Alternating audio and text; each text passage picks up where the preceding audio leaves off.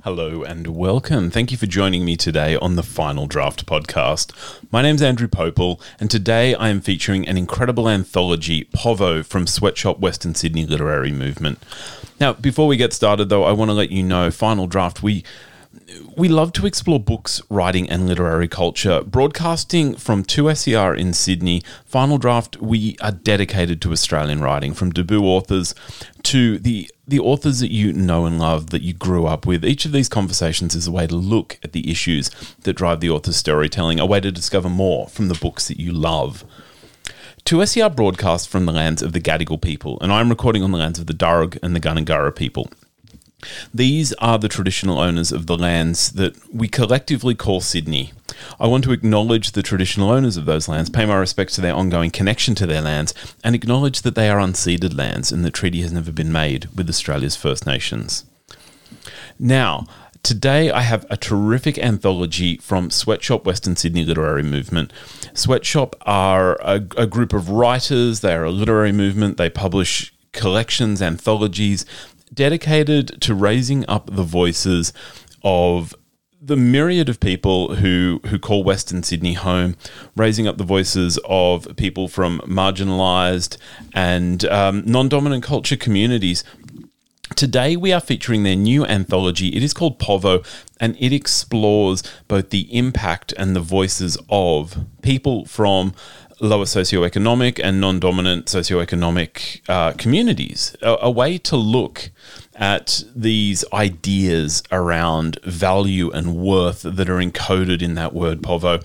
I am going to be joined by an incredible panel. I cannot wait to introduce them to you. This is going to be a very special show. It's always special when Sweatshop have a new publication out. So join me as we discover Povo, a new anthology from the Sweatshop Western Sydney Literary Movement. Today is a special day because there are so many great things that happen on this radio show, and one of them is the relationship that I've developed with Sweatshop and the writers through Sweatshop, and when they have a new publication out, it is always a special moment. So today on the show, we are going to be featuring a panel discussion with Sweatshop Literacy Movement writers about the new anthology Povo. If you're not aware, look, if you're new to Final Draft and you haven't discovered Sweatshop, it is a literacy movement based in Western Sydney. It's devoted to empowering culturally and linguistically diverse communities through reading, writing, and critical thinking. So without any further ado, I am going to welcome Adam Navaldi Anderson. Adam is a mixed-race Australian-Indonesian writer and activist. Adam's short stories and essays have appeared in various anthologies and publications. He is the editor of Povo, the anthology that we are going to be talking about today. Natalia Figueroa Barroso.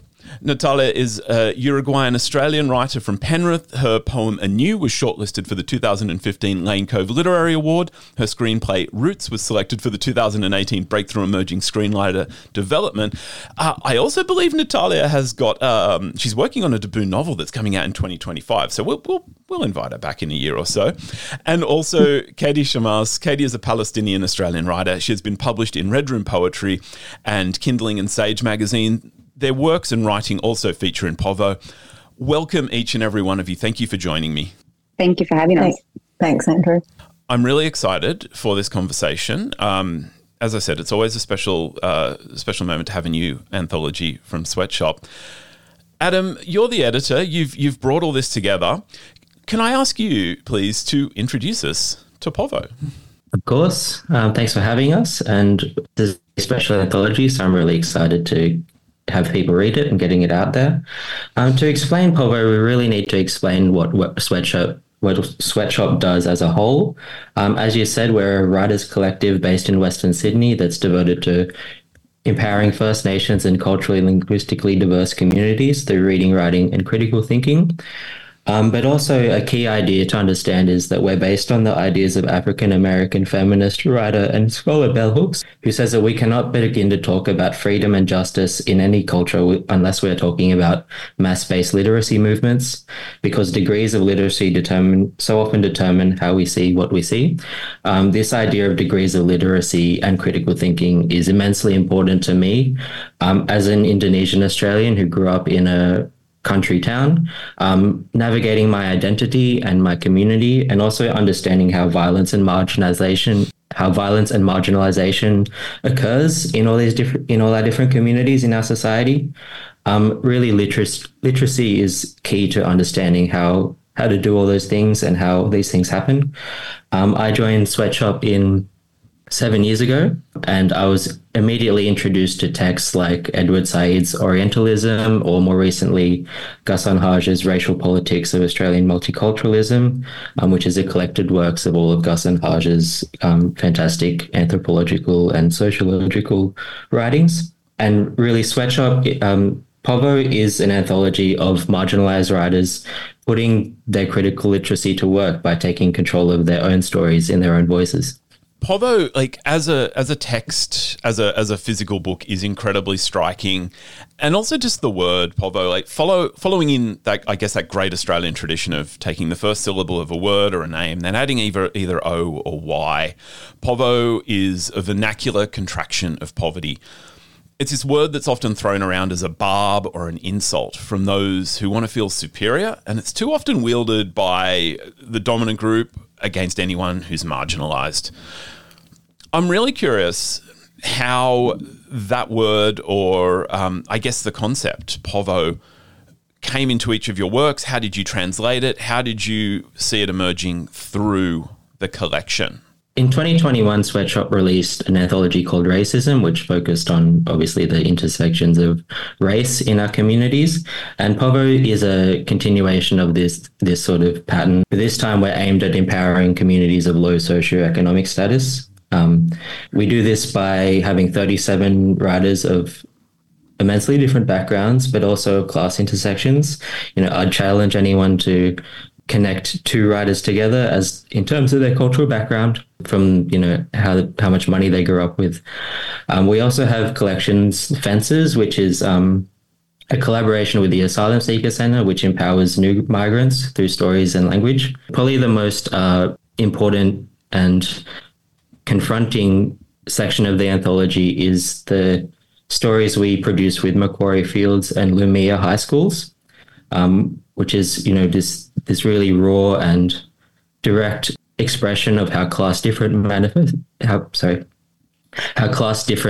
manifests itself in our schools. It's really in the style and in the words itself that this class difference, it's really in your face, and it's often very violent.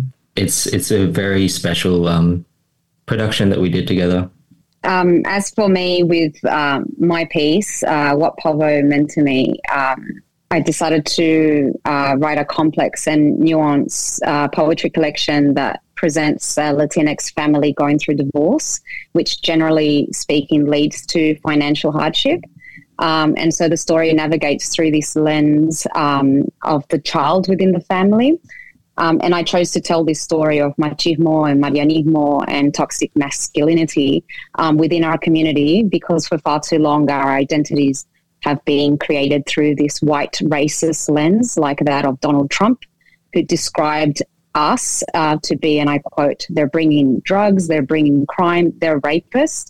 And as Maya Angelou stated, never let another man create your world. He will always make it too small. And so I wanted to drive through these issues of poverty and machismo within our community, which are not only found within the Latinx community, but in fact found in every single community. And so I did this just to humanize us, because yes, divorce can be violent. It can be, but it can also be a time of fear of loss, fear of change, fear of the unknown, fear of gossip within the community. But most importantly, it's a time of immense heartbreak. And I just wanted the reader to see all the layers within our communities when going through divorce and poverty, because we deserve to be seen more than just narcos and criminals and rapists. And every single piece in Povo humanizes our community through honest and critical story. I guess my experience was a little bit different. So Adam, as the editor, saw in the story that it could fit the collection of Povo. And I remember feeling when Adam said that at the time that, my story, which is called The Song That Fills the Valley, I never came to it from a sense of poverty, that my family's life was impoverished.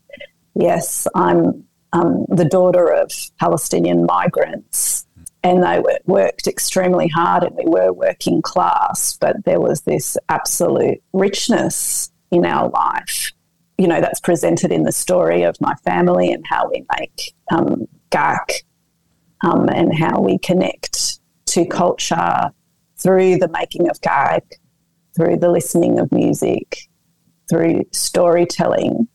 And while, we struggled economically, our life was rich. And I think, that's reflected in other stories in the Povo collection as well. It was extraordinary to listen to your two responses there, Natalia and Katie. And one thing that I heard there is very much the way that this word, Povo, is so often ascribed as an identity. Again, this is something that is going to be happening from someone who either, I guess, wants to feel superior against someone, and it's an identity. I'm going to throw this at you, and I'm going to tell you that this somehow encapsulates who you are. And Natalia, you made the point there that so often poverty is situational. Poverty is maybe a response to a circumstance, and it is not seen as a state that is, I guess, something that is deserving of support, because once we ascribe an identity, we have this sense that it is who the person is and not a situation that they find themselves in. And that idea is extraordinarily rich in the collection. I wonder if I could ask you, if you have a piece other than your own. Of course, you love your own piece, and I really need to compliment each of you, because I had such an extraordinary time discovering each of these pieces. But is there another piece you would draw out that really, kind of brought you to life reading the collection? Can I always enjoy. Oh, sorry. Yeah.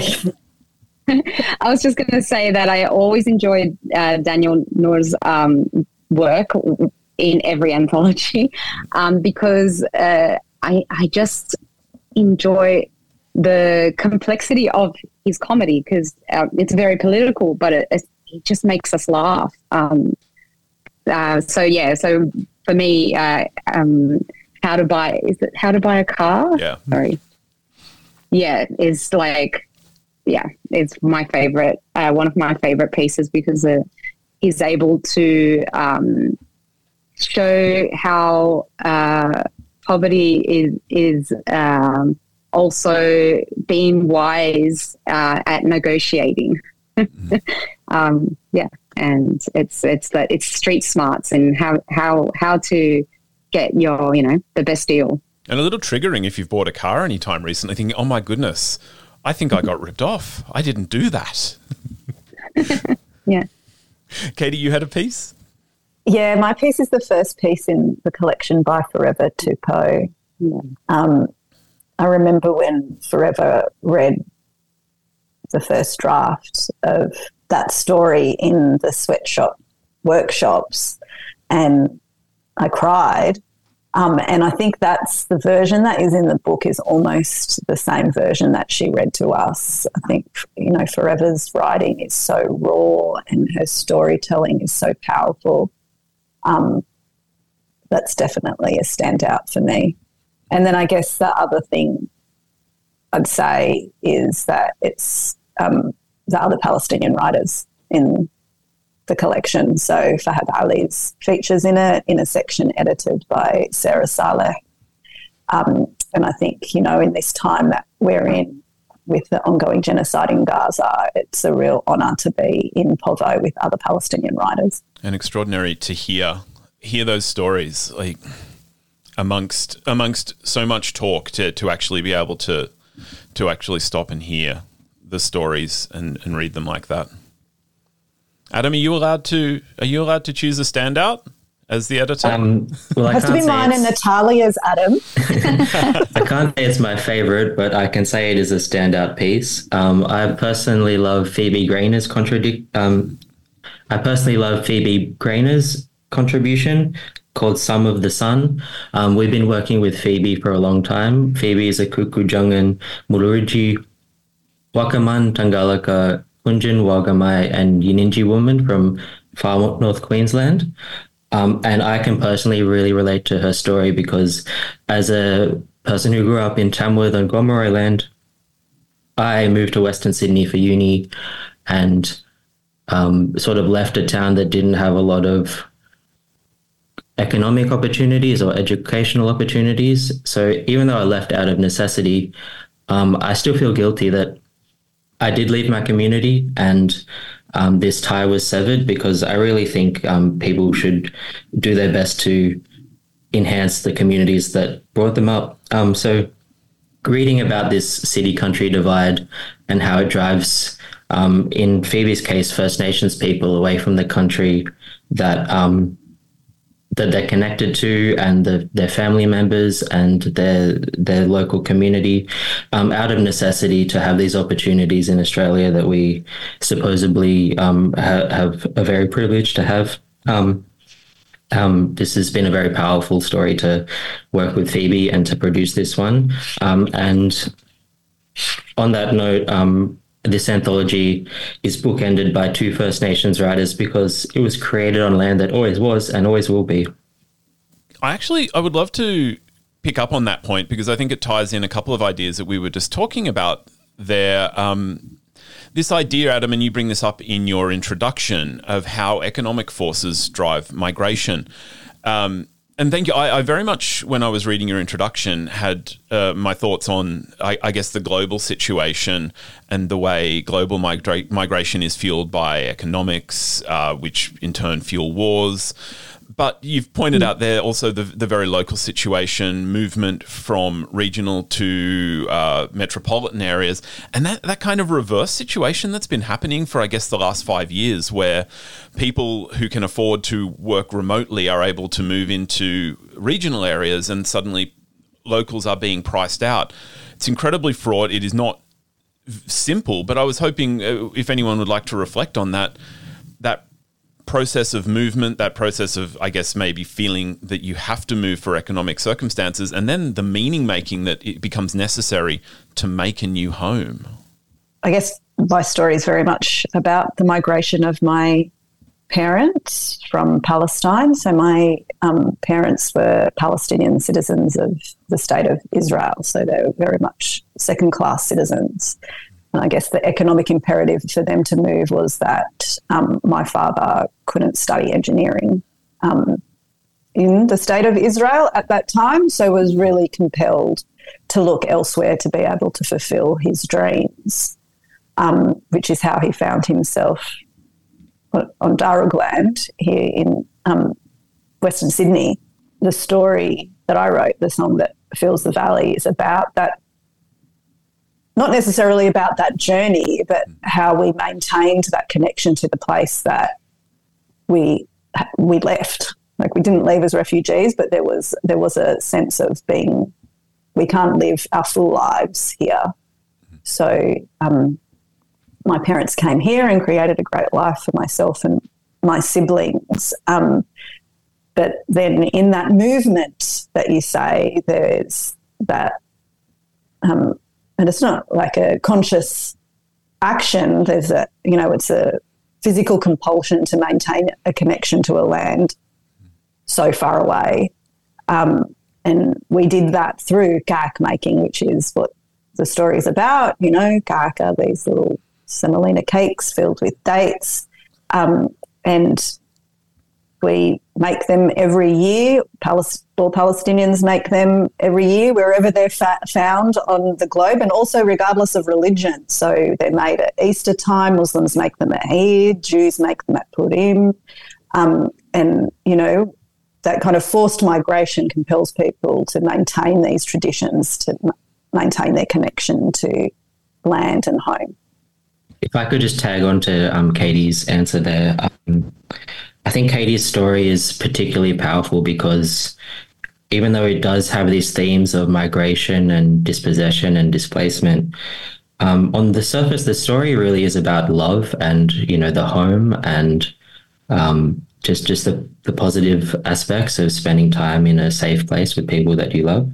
I recently read a UK study by Melanie Rundishon-Bold, who revealed that authors of colour are assumed or expected by publishers to talk about issues that relate to race or conform to particular stereotypes or narratives. And this racialized understanding of how literature is produced really gets in the way of the humanizing force that literature can have. So in this time, what's happening in Gaza, I suggest reading, Palestinian writers and the way they talk about, resistance and the voicing their struggles and these very big geopolitical things. This is all very important. But also, I suggest readers keep space for Palestinian writers in their humanity and let them talk about, things that are funny and things that are loving and things that make them whole, and humanize them in that way as well. Yeah, I'm recalled, actually, Adam, now that you bring that up, I'm recalled to something that I read, but like so many things that you read, I can't latch onto at the moment. But the idea was basically that for particularly writers who have a marginalized identity, it can actually be quite difficult to find spaces for work if the work is not fitting, I guess, a sense of what you should be writing about or what the dominant culture believes your identity is about. So, your identity needs to code alongside the way people see you, and being able to write something humorous if you're not seen as funny or I'm rambling, but I sort of wanted to make the point that sometimes it also can be limiting of how we find work, and that it can be difficult to find those works, which is, again, we come back to the collection of Povo, where we have the opportunity to experience so many different writers writing about so many different things.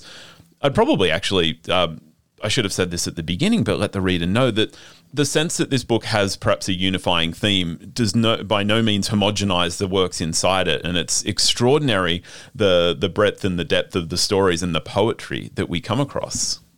I think that's the really special thing about Sweatshop, is that it does create that space for First Nations writers and writers of colour to bring their own stories however they want to manifest them. So, Natalia talked about Daniel's really hilarious story about buying the car.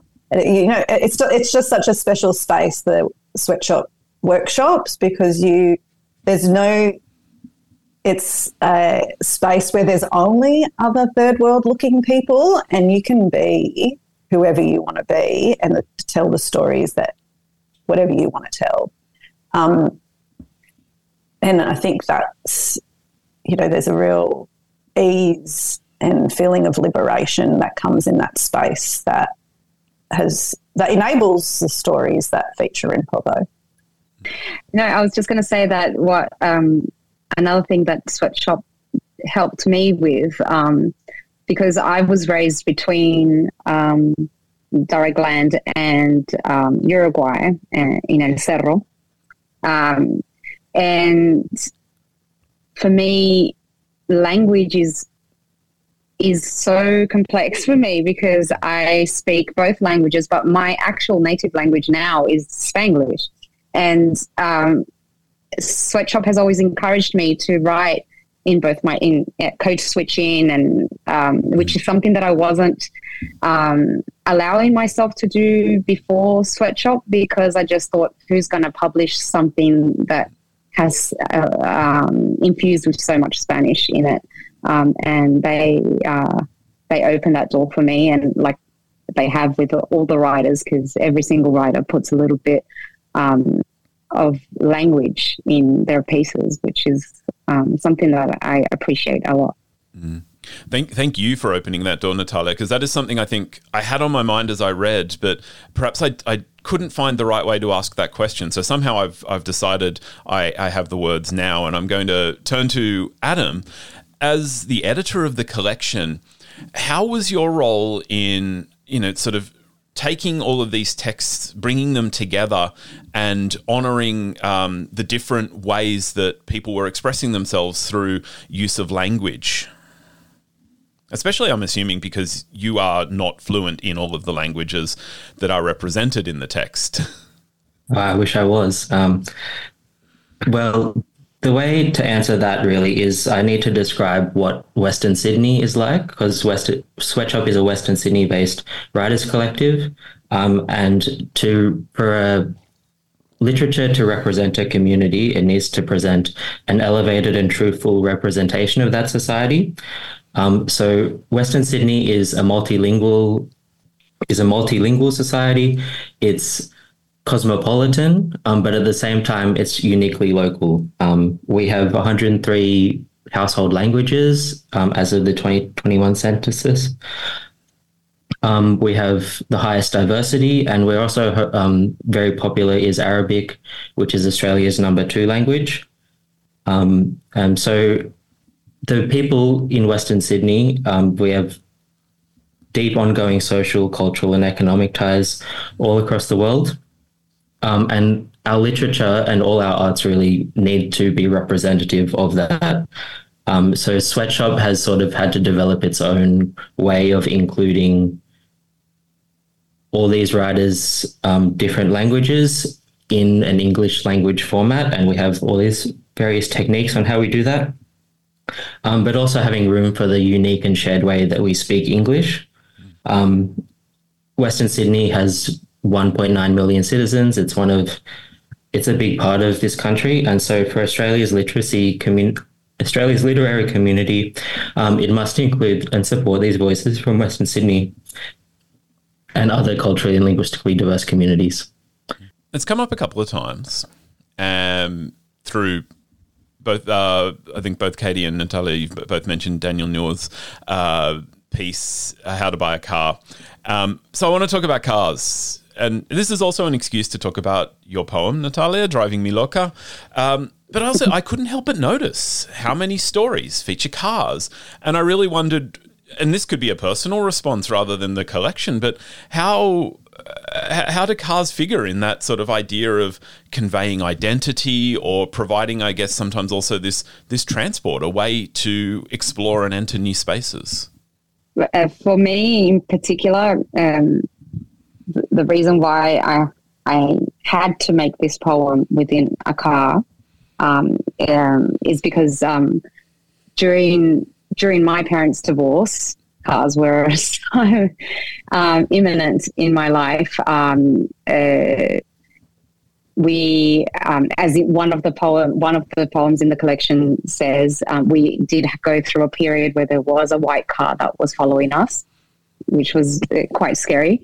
Also, we were couch surfing, so going with my mum in a car from place to place, fleeing my father.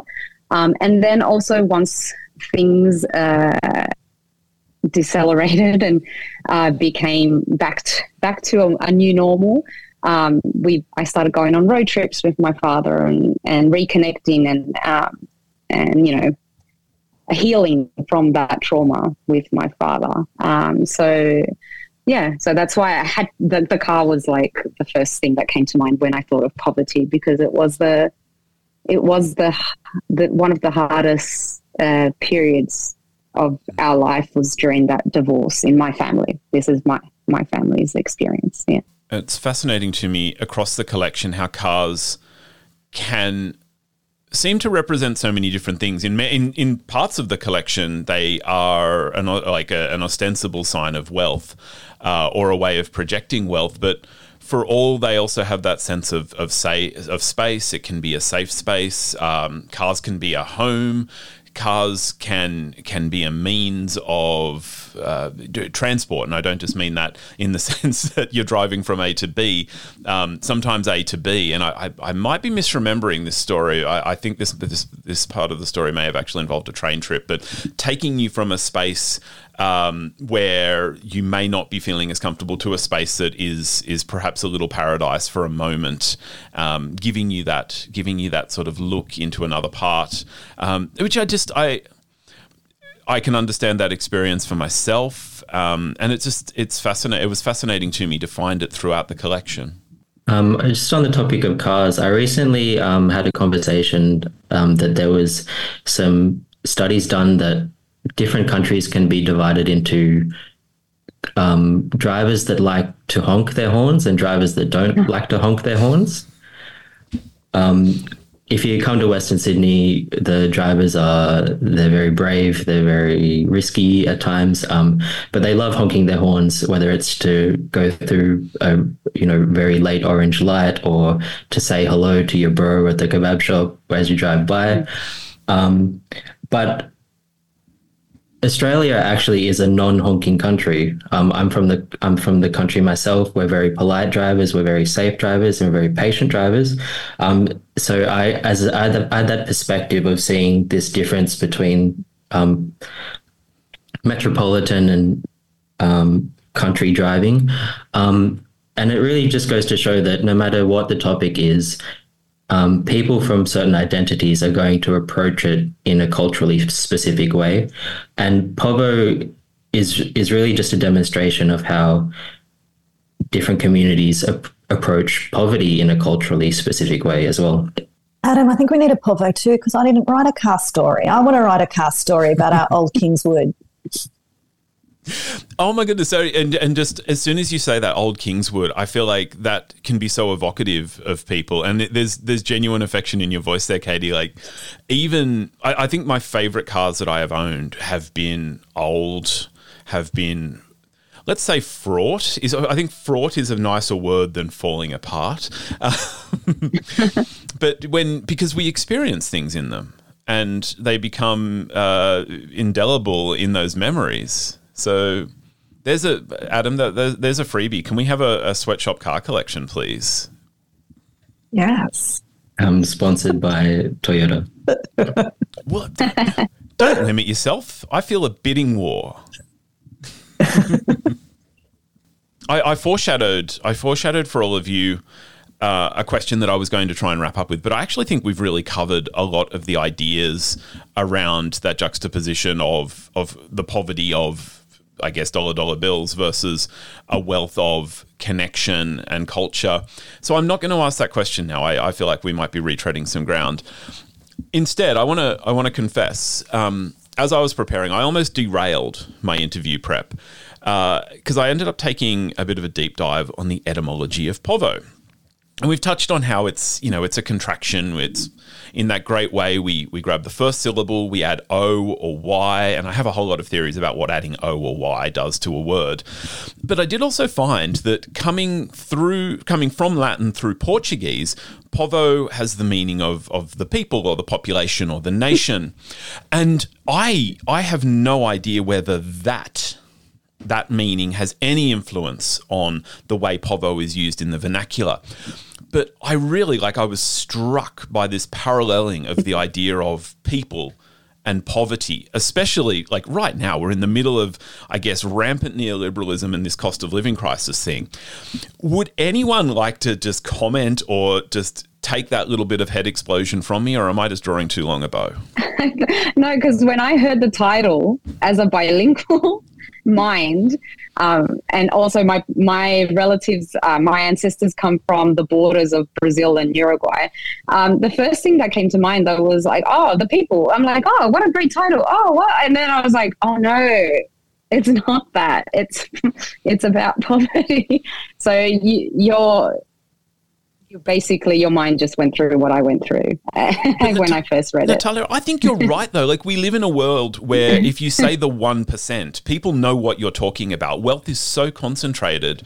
There is a sense of, I guess, paralleling Povo being the people and being the people who are not the 1%. And it was just extraordinary to me that I think there could be people who could pick up this collection and perhaps not want to identify with it, but there is so much to identify with here. Even if specific stories do not speak to your individual experience, they can speak to a wider experience that I think so many of us understand, unless we are the 1%. Well done. If you're the 1% and you're listening to Final Draft, there's a few organizations I think you could support.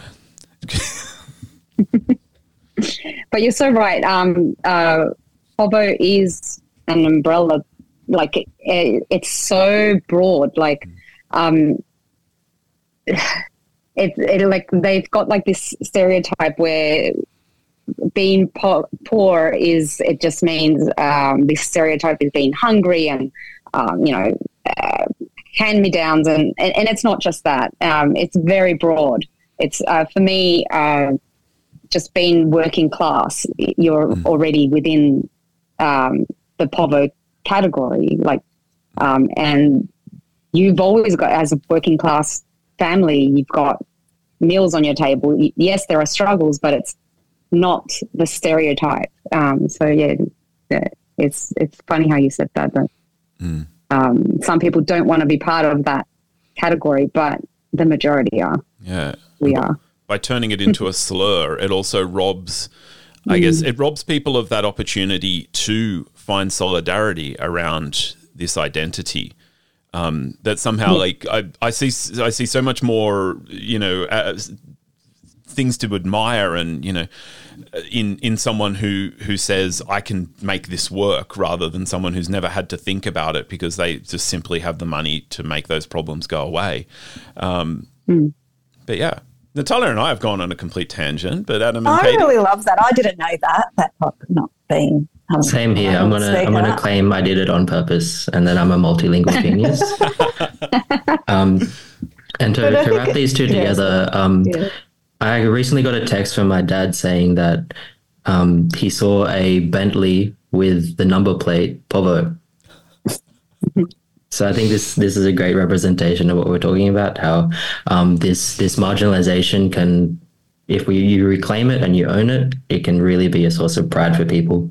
And like you say, it's hard to get solidarity around this thing because it affects us all and it's very sensitive to us all. But by writing stories and literature that really confront this class difference from a place of love and a place of empowerment, maybe we can get some class solidarity and some, a more kind and just world through art. You are tuned in to Final Draft on 2SER 107.3. I am joined by an incredible panel of writers from Sweatshop Western Sydney Literacy Movement. We are discussing the new anthology. It is called Povo. I'm going to reintroduce everyone. Editor Adam Navaldi Anderson, and two of the contributors to the collection, Natalia Figueroa Barroso and Katie Shamas. Natalia, Katie, Adam, look, it has been such a pleasure. I feel like we could probably pick each other's brains on this collection for a lot longer, but this is perhaps the best invitation to the listeners. Where can they find the collection? Thanks for having us, Andrew. It's been such a joy for me to produce these stories and to finally get to share them with the world. I urge everyone to jump onto the Sweatshop website, that's sweatshop.ws, and pick up Povo for yourselves.